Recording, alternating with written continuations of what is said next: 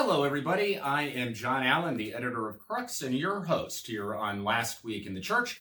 This, of course, is the show where we raid the journalistic fridge. We take out a few leftover stories, sprinkle on our secret Crux brand sauce, and serve them up piping hot and delicious. That, at least, is our marketing claim, and we are sticking to it.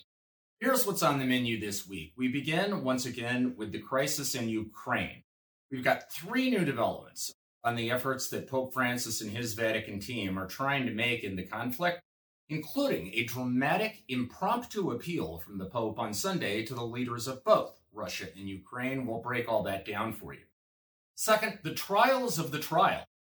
The Vatican's much ballyhooed trial of the century, involving charges of financial graft, crime, misappropriation, embezzlement, basically having your hands caught in the cookie jar, started up again last week after its summer hiatus. While the testimony continues to raise questions about the substance of the charges, the prosecution did get an important vote of confidence from Pope Francis. We'll explain what's going on there. Third, trouble in East Timor. A Nobel Prize-winning Catholic bishop and one-time human rights hero is facing charges of sexual abuse and misconduct, and calls for a McCarrick-style investigation of what the Vatican knew and when it knew it. We'll give you the latest on that front. Fourth, a fascinating footnote from the Philippines. The Filipino bishops are mulling a proposal to Rome, which, if adopted, has the potential to revolutionize the delivery of pastoral care in the Catholic Church in the 21st century. And finally, of hurricanes and holiness. In the aftermath of Hurricane Ian, which swept through Cuba and then southeastern Florida recently, the Catholic Church is once again mobilizing to deliver humanitarian assistance to the people whose lives have been shipwrecked by this crisis. It is once again a reminder of the paradoxical effect that tragedy has the somewhat unique capacity to summon the very best angels of our nature. We'll talk about what's going on there. All that and more is waiting for you on this edition of Last Week in the Church after a short break, so please stick around. All right, everybody, happy Tuesday to you. Happy Tuesday, October 4th. Those of you who watch this show on a regular basis will already have snooped out that we are not broadcasting this week from our regular studio setting in Rome. Actually, at the moment, we are in Denver, Colorado, visiting the family of my wife, Elise. Shortly, we'll be heading to my old stomping grounds, the high plains of western Kansas, where I'm set to pick up some kind of unspecified alumnus award from my alma mater, Fort Hays State University. Go Tigers! We are going to have a serious conversation, however, about their standards for handing out hardware like this. Then, we will be in Houston, where I will be speaking at the annual Archdiocesan Red Mass. So a very busy couple of weeks, but none of that means we do not still have our eyes firmly fixed on Rome and the Vatican. So let's dive in.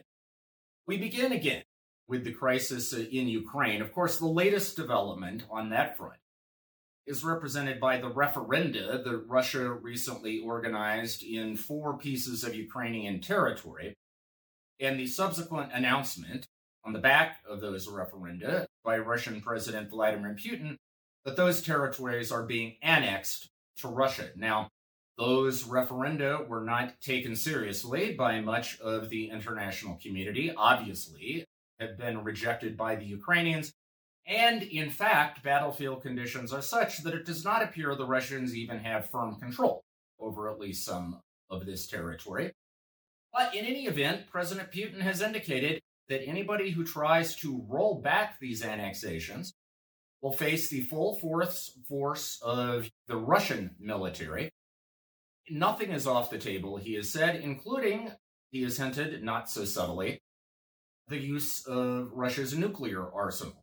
Some observers believe this is the closest the world has actually come to a real nuclear conflict since the Cuban Missile Crisis of 1962.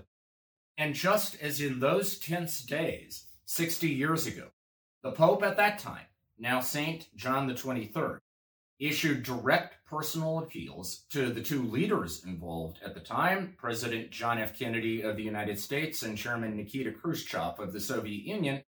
So too this time, Pope Francis on Sunday, during his traditional noontime Angelus address, set aside his prepared text and in impromptu fashion, although one has to believe he had thought very carefully about what he wanted to say, acknowledged that this new twist in the saga has raised again the specter of a nuclear conflict, and issued plaintive appeals to the leaders on both sides. To Russian President Vladimir Putin by name, he asked him to stop the spiral of death. And to Ukrainian President Volodymyr Zelensky, he asked him to be open to all efforts at dialogue to restore peace. Now, undoubtedly, the Pope upsetting the apple cart like this is designed to get across just how engaged he is with the crisis and just how deeply concerned he is about the precipice at which the world appears to be standing at the moment. Now, this is coupled with our second development, which is last week, the Vatican published, well, actually, Civiltà Cattolica, the Jesuit-edited semi-official Vatican Review, published a transcript of a conversation that Pope Francis had with some of his Jesuit confreres while he was in Kazakhstan recently. These are Jesuits who serve the territories of the Russias. Talked at length about Ukraine. He was at pains to insist how often he has mentioned the Ukrainian conflict, how he has explicitly denounced the barbarity and the atrocities, the human rights violations this conflict has triggered.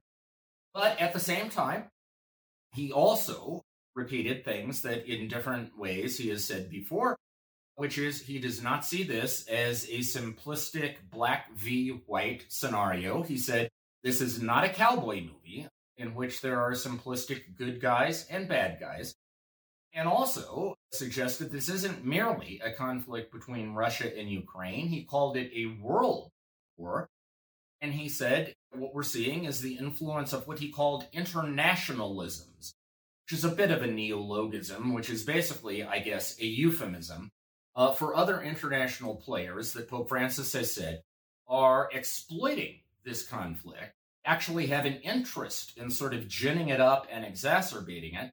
Number one, because it gives them an opportunity to test new weapon systems, and number two, because it gives them an opportunity to sell those weapon systems. In other words, to profit from the carnage. Now, look, all this is broadly consistent with what we have heard from Pope Francis and his Vatican team since Russia invaded Ukraine on February 24th.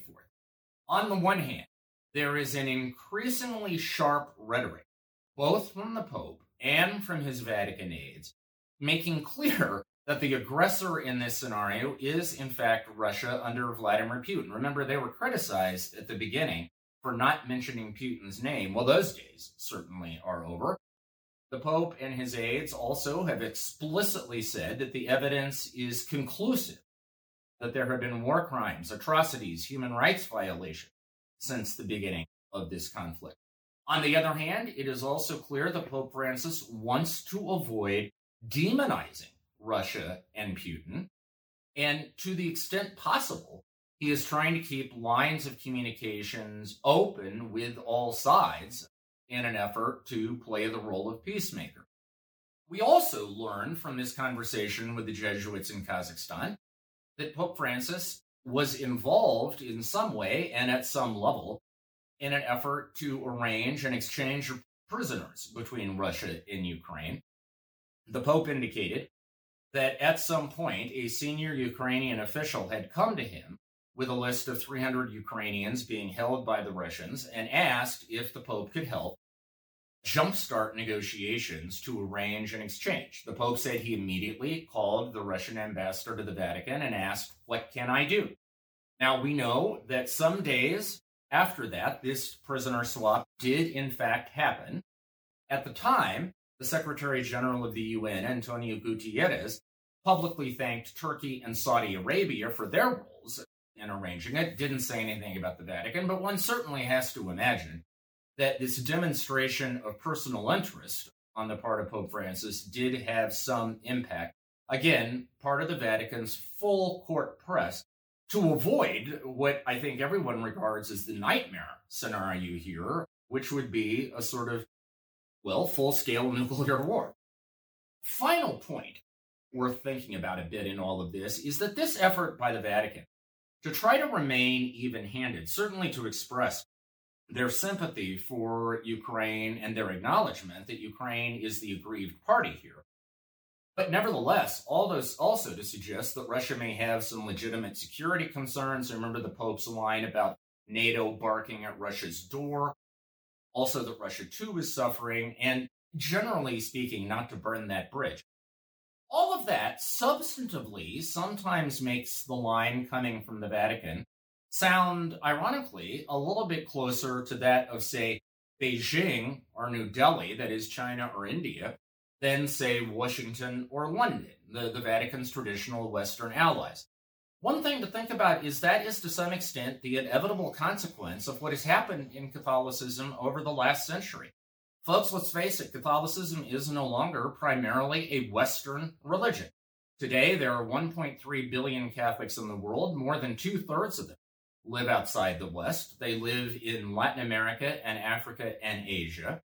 And by the middle of this century, that is the year 2050, that's going to be 3/4. And the truth of it is, the typical person in Latin America or Africa or Asia, while they might have no sympathy for Russia and might see Putin as a bully, they're not necessarily prepared to axiomatically believe in the virtue of the United States or the other Western powers either, and are likely to have a more mixed and ambivalent response to this conflict. And the fact that Pope Francis is the first pope outside the West in centuries and the first ever from the Southern Hemisphere probably indicates he is doing nothing more than giving voice to this broad demographic transition in Catholicism. In other words, look, if you're frustrated that the Vatican sometimes sounds like Beijing rather than Washington, I guess my bottom line is get over it, folks, because that's the demographic reality of Catholicism today. All right, we shift now to the trials of the trial. So the Vatican's mega trial involving charges of financial crime against 10 defendants, including for the very first time a cardinal of the Catholic Church, Italian Cardinal Angelo Becciu, got back in business this past week, held a hearing on the 27th of September. However, if you're thinking this signals the end game is at hand, there are still about 27 more prosecution witnesses to be heard, and then 150 or so defense witnesses, roughly speaking, 200 still to be heard. And we've been at this, a year and a half, almost 2 years by this point. So I think the best one can say is that this trial is lumbering along.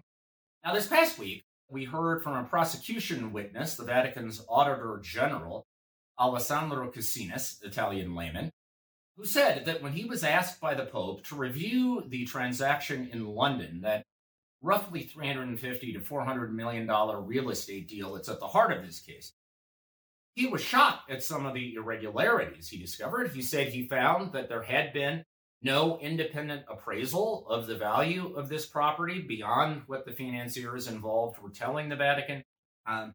He said that some bank records were missing. The paper trail on some financial transactions was spotty, and so on. Obvious red flags. Now, the question that raises, however, that was unanswered in the testimony is if that's true.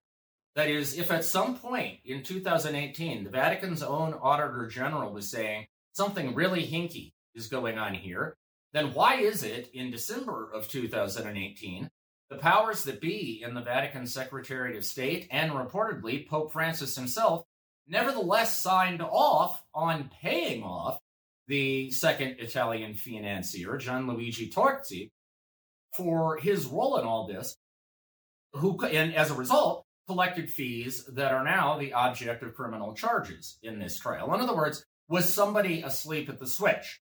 That's sort of the unanswered question. Trial has not given it to us, at least yet. But what we do know is that despite the question marks surrounding the prosecution's conduct of this trial, Nevertheless, they got a big vote of confidence from Pope Francis this week because the Italian lawyer who has been the kind of lead prosecutor in the trial so far, Alessandro Diti, was just named by Pope Francis the new promoter of justice in the Vatican's civil system. That is the top dog, the big cheese. And it's hard to imagine a more explicit sort of thumbs up than that. So it would appear to be full steam ahead for the prosecution, question marks, headaches, conundra, perhaps, for the rest of us. All right, third up this week, trouble in East Timor. So Bishop Carlo Jimenez Bello, in 1996, was awarded the Nobel Peace Prize in conjunction with the then president of East Timor for their roles in leading that tiny Asian nation's independence movement seeking independence from Indonesia, and for denouncing human rights abuses being committed by Indonesian forces in East Timor. It was a great feel-good story for the Catholic Church, and Bishop Bello was widely lauded all around the world as a moral hero, kind of the Catholic Nelson Mandela, in a sense, or Desmond Tutu from South Africa. However, in a kind of odd coda to all of this, in 2002, Bishop Bello resigned as the bishop in East Timor. That resignation was accepted. No explanation really was ever given. He then went off to become a missionary for a few years in Mozambique, and to be honest, the world, including the Catholic world, kind of forgot about him until recently a Dutch magazine, and remember Indonesia, East Timor, former Dutch colonies, a Dutch magazine reported that two men have come forward to accuse Bishop Bello of having sexually abused them when they were minors in East Timor. And apparently, on the basis of those accusations, which first surfaced in 2019, Bishop Bello was subject to a sort of suspension, although not one that was publicly announced by the Vatican. Now, what all that has raised for some observers is the question of, the Vatican, in the sort of anodyne and brief statements that it has made about this so far, it has not commented on what it knew about any of this before 2019. But certainly that 2002 resignation does raise questions about whether there were at least some early rumblings of these rumors that were floating around then, or some sense something was wrong. This past week, a spokesperson for the United Nations called for a full and transparent investigation of these charges. Advocates for victims of sexual abuse in the Catholic Church, including Bishop Accountability, have called for a McCarrick-style probe. You'll recall that when the abuse and misconduct allegations against ex-cardinal and ex-priest Theodore McCarrick surfaced in the United States, Pope Francis commissioned a thorough in-house investigation to establish who knew what when. There are calls now for a similar kind of thing with Bishop Bello. The central difference, I would suppose, is that in the United States at the time, there was massive media and popular upheaval. There doesn't seem to be anything like that right now going on in East Timor, and so the pressure levels are somewhat different. We obviously at Crux will track how this plays out. All right, a footnote from the Philippines that I personally find fascinating.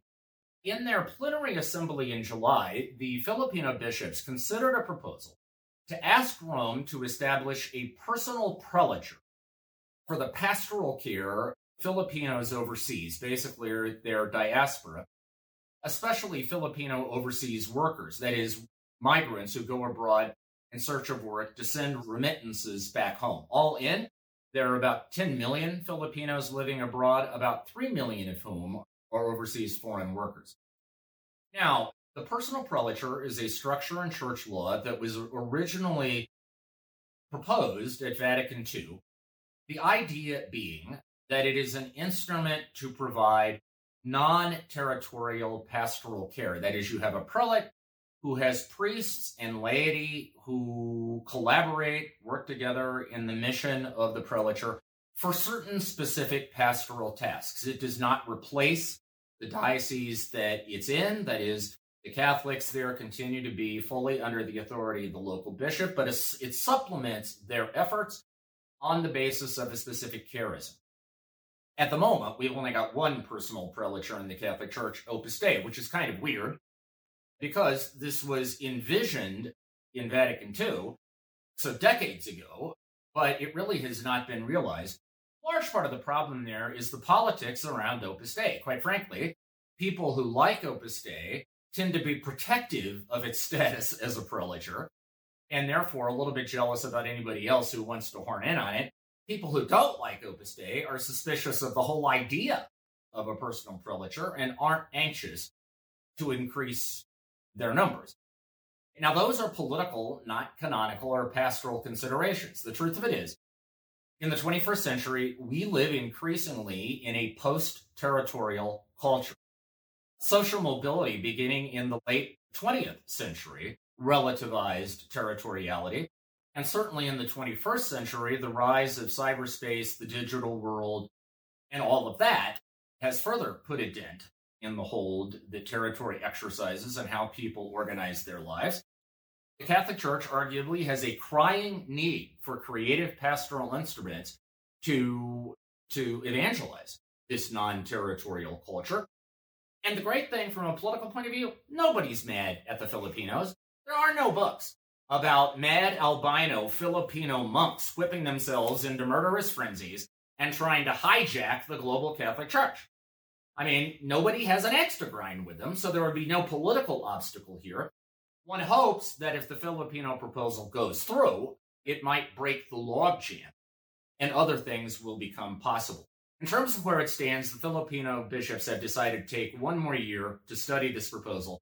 They want to consult bishops' conferences where this prelature might set up shop to make sure those bishops would be welcome to it, which is very synodal and probably smart politics too. Finally, this week of hurricanes and holiness. So we all know the way Hurricane Ian recently devastated first Cuba, portions of Cuba, and then portions of Florida and the southeastern United States. I mean, it basically knocked out power to the entire island of Cuba, 11 million people, many of whom are still without power as we film this episode. It's done an estimated, well, estimates vary, but somewhere between $35 and $60 billion of damage in Florida and other parts of the United States, and obviously upended the lives of some of the most vulnerable people in these regions. Once again, Catholic Charities are coming to the rescue. Catholic Charities USA has created a special fund for Hurricane Ian relief and has announced that 100% of the contributions to that fund will go to relief. At the same time, Catholic Charities, Catholic Relief Services, and other Catholic charities are also mobilizing to come to the aid of Cuba. It is worth remembering that whenever a disaster strikes Cuba and Florida, Florida Catholics are, in a sense, taxed twice, because not only are they called upon to help rebuild Florida, their own state, but they are also the primary caregivers because of the Catholic ties that bind Florida and Cuba. So they are usually in pole position in terms of those who come to the rescue of whatever needs Cuba happens to have as well. You know, all this comes to mind because just very recently, Sister Donna Markin has announced her resignation as president of Catholic Charities USA. Sister Donna is an Adrian Dominican. She's led the organization since 2015. On her watch, the number of vulnerable people who were aided by Catholic Charities USA has risen to 115 million. Their scope of their activities has expanded significantly. And I like to think of Sister Donna as, in a sense, emblematic of all of those Catholics out there, clergy and lay, men and women, young and old, most of whom we will never know their names and their stories will never be told. But nevertheless, when there is tragedy, when there is disaster, when there is heartache, they step up and on the basis of their faith try to bring healing to people whose lives have been broken in ways that most of us can't even imagine. It is the paradoxical effect of a tragedy like a hurricane that it has the capacity to elicit holiness. And obviously, when one would hope that it doesn't take something like that to summon the better angels of our nature, but nevertheless, it is cheering and edifying to see it when it does happen. Sister Donna, Thank you for everything you've given the Catholic Church. Good luck in whatever comes next. Good luck to your successor. Those are some big shoes to fill. And for all of you who are engaged right now in the heavy lifting of hurricane relief, thank you. Godspeed. Let us know how we can help. That is our show for this week. Thank you for tuning in. For the next week, have a happy and blessed 7 days. Stay safe. Stay healthy. We will talk to you again soon.